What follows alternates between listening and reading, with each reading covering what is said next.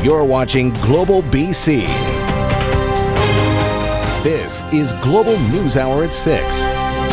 Good evening. Thanks for joining us. Breaking news now from one of Vancouver's most popular attractions. The Vancouver Aquarium tonight says the fallout from the COVID-19 pandemic may force it to close permanently. Nadia Stewart joins us live with the details. Nadia, they are asking for funding, but how much do they need?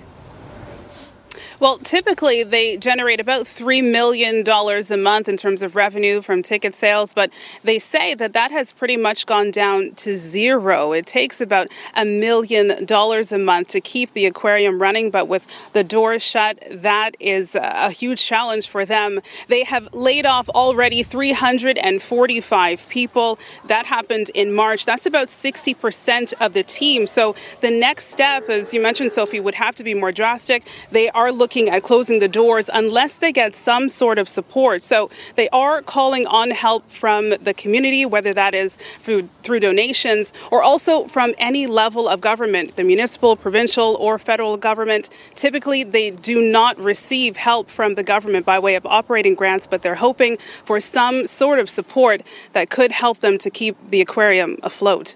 Back to you guys. All right, thanks for that. Nadia Stewart reporting for us at the Vancouver Aquarium tonight. Now to the numbers. BC has recorded its first COVID-19 death in the Interior Health region. And we are seeing a jump in the number of new cases. There are 44 new cases today, which brings BC's total to 1,561. 3 more people have succumbed to the virus. That is 75 lives lost in BC. Keith Baldry has more on how health officials explain the spike in cases and the factors raising concern around the spread of the virus. We are not at the end of our beginning yet. As COVID-19 cases continue to mount, Dr. Bonnie Henry is warning the extraordinary situation we all find ourselves in will not end for quite a while yet.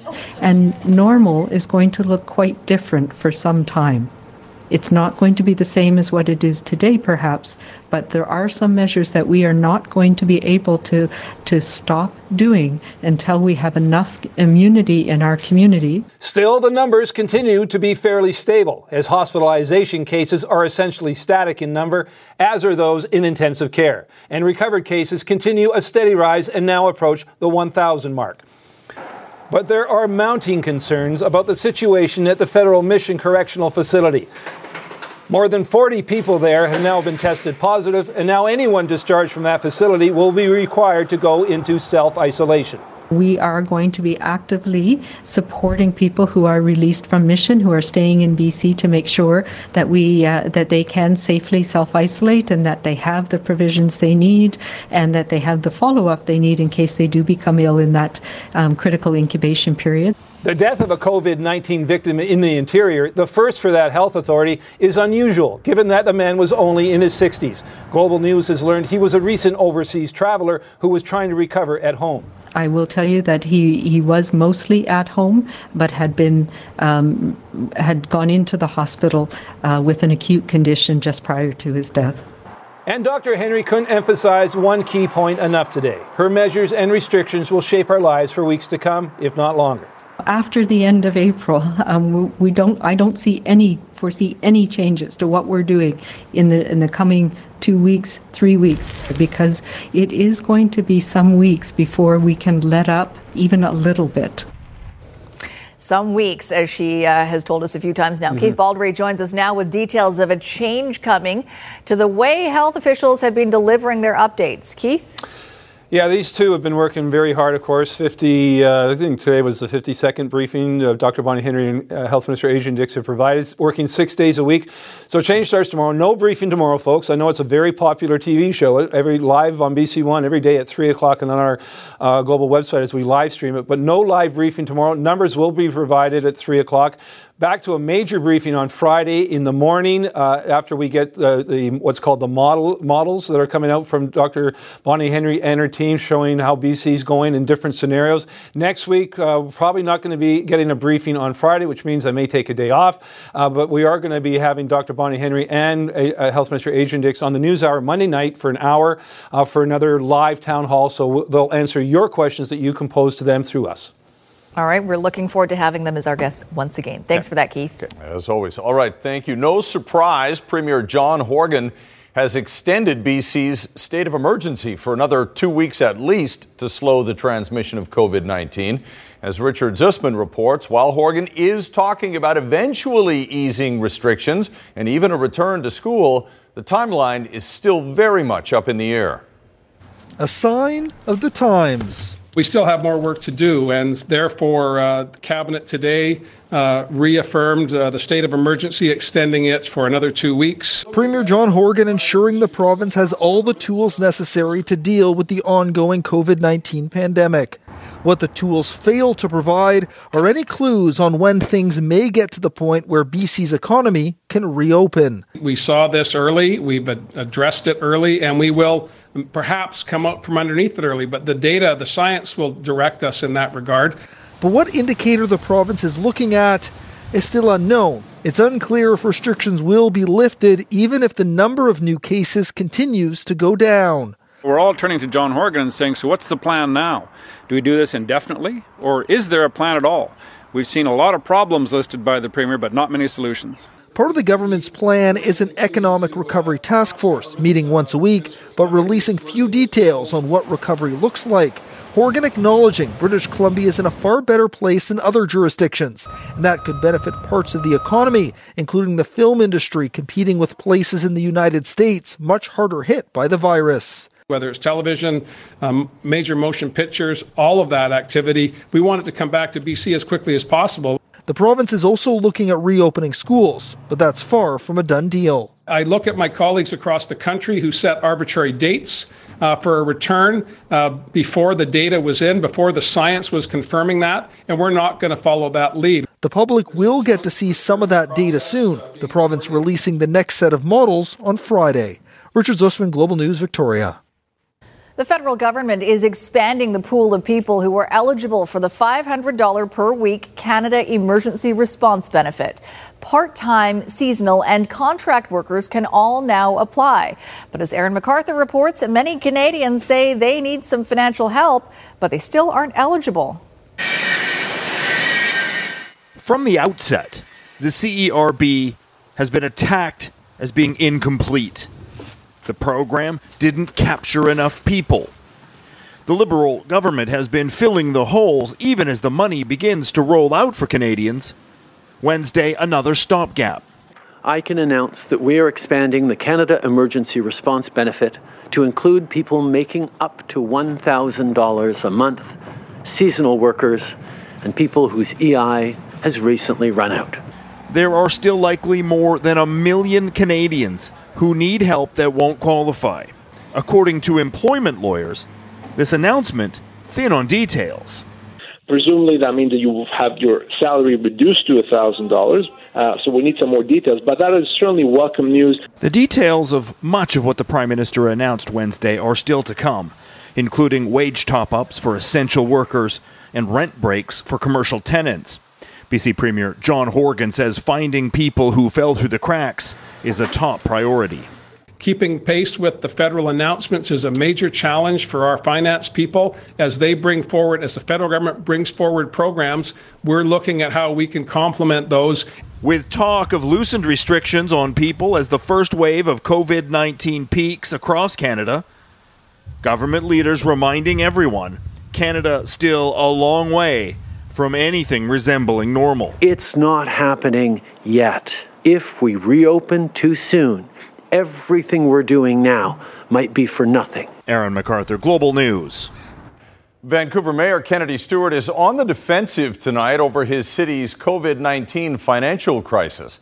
Vancouver has asked the provincial government for a major bailout. Other Metro Vancouver cities are saying times will be tough, but they'll be able to weather the storm on their own. Ted Chernecki reports. Just in case you missed it over the long weekend, Vancouver's mayor was repeating his dire warning. We are experiencing a global economic meltdown not seen since the Great Depression, something no Vancouver City Council has ever experienced. And to be clear, even though there are 15,000 businesses in Vancouver now closed, he says he never used the word bankruptcy to describe a possible fate. This was also the first time since the weekend we've been able to ask him why other cities like Surrey and Burnaby are not seeking $200 million from the province. His answer? Vancouver is the only city that he knows of that conducted a survey on the public's inability to pay property taxes. If we have large-scale property tax defaults, which would absolutely devastate the finances of any city. And so I know I'm taking heat for this, but I wanted to tell people what I know, the best information I have, and so I don't actually think their situations are different than ours. Vancouver again asked the province for some direction. Will it be there to help financially or not? The city needs to know, and now. I don't dismiss Mayor Stewart's concerns, but those concerns are echoed right across the province, and we are still trying to figure out where we go as a province, where our regions need support. This is a budgeting nightmare being played out across the province in virtually every municipality. What is reasonable to accomplish in what is left in the year, and what does that look like? Many are choosing a path of prudence, focusing on delivering those core needed services. Many municipalities have asked the province to expand its deferred property tax program to include stressed homeowners under the age of 55. Will that happen? We are making this up as we go, as the problems emerge. Ted Chernecki, Global News.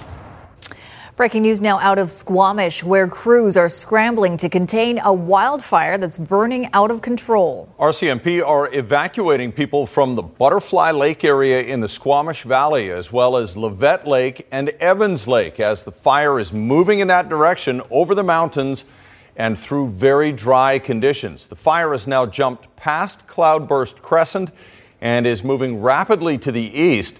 It began as a slash fire, but it got out of control. Air support has been called in. Right now, fire teams are on the west side of the fire trying to bring it under control, and we'll keep an eye on it for you and bring you any updates as necessary. Well, more support is coming to improve travel conditions for commercial truck drivers. The BC government is funding the installation of portable toilets at several commercial vehicle pullouts throughout the province. Work began last weekend with around 20 portable toilets slated for installation and more being added in coming weeks. All 203 rest areas, which are equipped with toilet facilities, will also remain open. These measures are all in a bid to support the trucking industry, which is essential to maintaining the supply chain throughout this pandemic. Another Vancouver business already struggling with the COVID-19 shutdown is reeling tonight from the spike in commercial break-ins. This time it's an art gallery. And as Romina Dea reports, once again, the loss is in the thousands. 3 valuable paintings vanishing overnight from the Space and Art Gallery in Yaletown. Honestly, I didn't believe it at first. Olga Rabalko's landscape piece gone, along with 2 other works from local artists. The value, about $10,000. Another $4,000 in art supplies, also stolen. The arts is really struggling in this situation right now, and to have salt rubbed in the wound of this issue, it's a really difficult thing to swallow. It's unclear how the suspect gained access to the gallery. The couple left on Easter Sunday around 4 p.m. When they returned Monday morning at 11, there was no damage to the front door or the window. A busted lock on the back door, which leads into a hallway shared by other businesses, the only evidence of forced entry.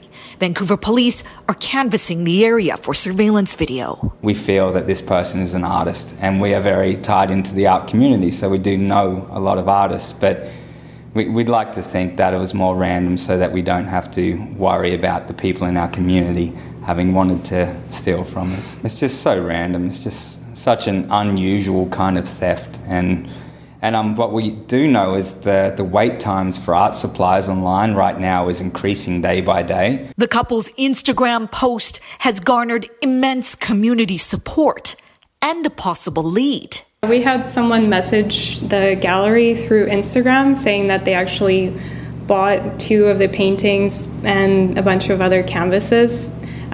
We don't know where they got them or how they obtained them, but they said they're going to return them. So we're very hopeful. Romina Dea, Global News.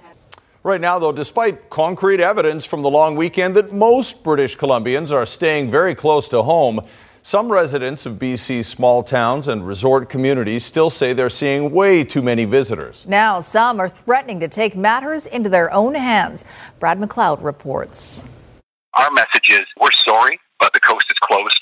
At least one small business owner on the Sunshine Coast saying he will block those getting off at the Langdale terminal next May long weekend if the government doesn't do more to stop unwanted visitors. Andrew Bonici is already printing up these signs. All other sailings, other than the very first sailing of the day to the Sunshine Coast, will be blocked to vehicle traffic. We are concerned about a lot of other people coming here and the impact on the curve that we've been very diligent in trying to keep flat. The Sunshine Coast and Vancouver Island have some of the largest senior populations in the country. People here are just panicking. Even a small fraction of the typical long weekend travelers is more than residents want to see. Care for people. And despite her calm demeanor, to those living in tourist hotspots, the provincial health officer can come across as dismissive.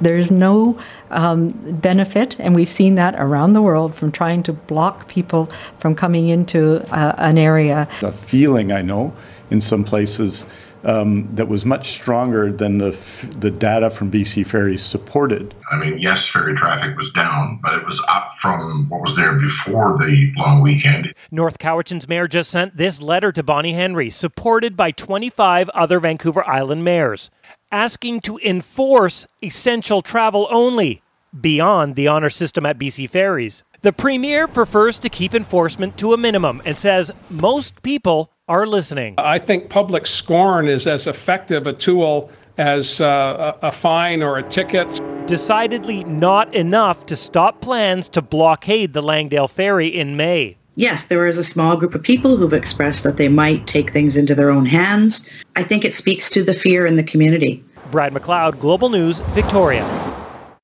Our next story might surprise you, that there appears to be no slowdown in the birth tourism industry, even as the rest of the economy fizzles. The controversial practice continues to be advertised without government interference. Paul Johnson reports. Selling the benefits of Canada and its public health system. These are promotional videos obtained by Global News from apparent birth tourism businesses that make arrangements for foreign women to come to Canada and have their babies here for the express purpose of getting the child a Canadian passport. This man touts the state-of-the-art facilities at Richmond Hospital, which critics say is a hotbed of the schemes. This is very brazen. BC Liberal MLA Jez Johal is one of few elected officials who've spoken publicly about the need to shut the schemes down. This says we're not afraid. This says that government's done nothing. Since years before the coronavirus pandemic, activists have been complaining that birth tourism makes a mockery of our institutions and puts unnecessary strain on our public healthcare system. Despite that, not a single level of government, local, provincial, or federal, have taken steps to crack down on it. At least one of the videos appears to date back to 2018. And while the current travel shutdown would presumably keep birth tourism customers out of the country, it's unknown how many had made it in this year prior to the restrictions. Data from previous years at Richmond Hospital shows about 1 in 5 babies there were born to non-resident parents. Global News reached out to the federal immigration minister Wednesday, where a spokesman said they are cracking down, though they didn't elaborate about their methods. This can be handled quite simply by the federal government by simply stating and putting in a law that says that if you come here on a tourist visa, which most of these mothers do, and have a child here, your child will not get a Canadian passport. In Richmond, Paul Johnson, Global News.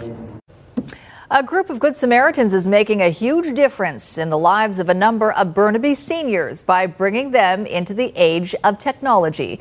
The group, spearheaded by Burnaby Hospital trustee Michael Cole and his stepdaughter Natasha, answering a call put out by Burnaby Hospital Foundation. They have been gathering up iPhones and iPads. 52 of the devices have now been donated to seniors in isolation in the hospital to allow them to stay in touch with friends and families while stuck behind closed doors. Financial hardships many BC businesses are facing is forcing many to seek alternative ways to find cash. by gutting their shops and selling off their assets. Auction houses are seeing an uptick in business with a wide variety of goods. And as Jordan Armstrong reports, a lot of online buyers are swooping in to bid. From shipping containers to restaurant equipment. This is a Woodstone pizza oven. It was used for about 6 months. They originally paid about $50,000 for it. The current bid on it right now, I believe, is about $600. Able Auctions is flooded with new inventory. We're a lot busier. I don't know that sales are up at all. Sold. The auctions are minus an auctioneer. Hey, when you want to say $100. All bids and sales are now exclusively online. Classic example of how our auctions are changing is the upcoming Vancouver Police Recovery Auction. That used to be a one-day event where we would have thousands of people attend, and it was a very exciting event. We've now broken that up into 5 days. Each day is a week apart so that we can carefully schedule the removal of all the items. As many businesses shut down, only a few can expect a decent return on assets. Consumer goods like barbecues should sell okay. All sorts of high-end restaurant equipment. But restaurant equipment has plummeted in value. The contents of a former pizza shop, which only a few months ago would have sold for $70,000, could now fetch only $30,000. We've had a lot of conversations about how is the market, how are things going to sell. And I've told them, we know what the market's like right now. It's tough. I don't know what it's going to be like 3 months from now or 6 months from now. It might be a lot tougher. While it's a tough decision to permanently cash out, many feel it's their only choice. Business isn't easy at the best of times, but battling through this isn't a battle they want to fight. Jordan Armstrong, Global News. BC government and private liquor stores will be open longer. Starting immediately, liquor stores will be allowed to stay open from 7 a.m. to 11 p.m. The government suggesting the early morning hours be set aside for seniors and people who are immunocompromised to give them an opportunity to stock up while maintaining physical distance. Under the new rules, delivery services are also allowed to pick up and even purchase liquor products on behalf of customers. These temporary rules will be in place until at least July 15th. It was one of the industries hit hardest and early by the pandemic and social distancing. Today, a new campaign got underway to help restaurants stay alive through this crisis and asking you to order out. Grace Key reports. It's a little bistro tucked in the corner of South Granville that's had to reinvent itself overnight because of COVID-19. But when one door closes, one window opens. 24 hours later, we have a window. We need to use the window. Let's roll with it.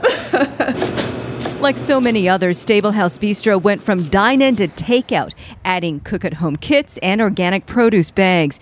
We asked General Manager Kim Bush what surprised her the most about the change. How quickly you can reinvent yourself. How quickly people come together, how quickly the community is quick to offer whatever help they can give. According to industry group Restaurants Canada, 1 in 10 restaurants have been forced to close for good.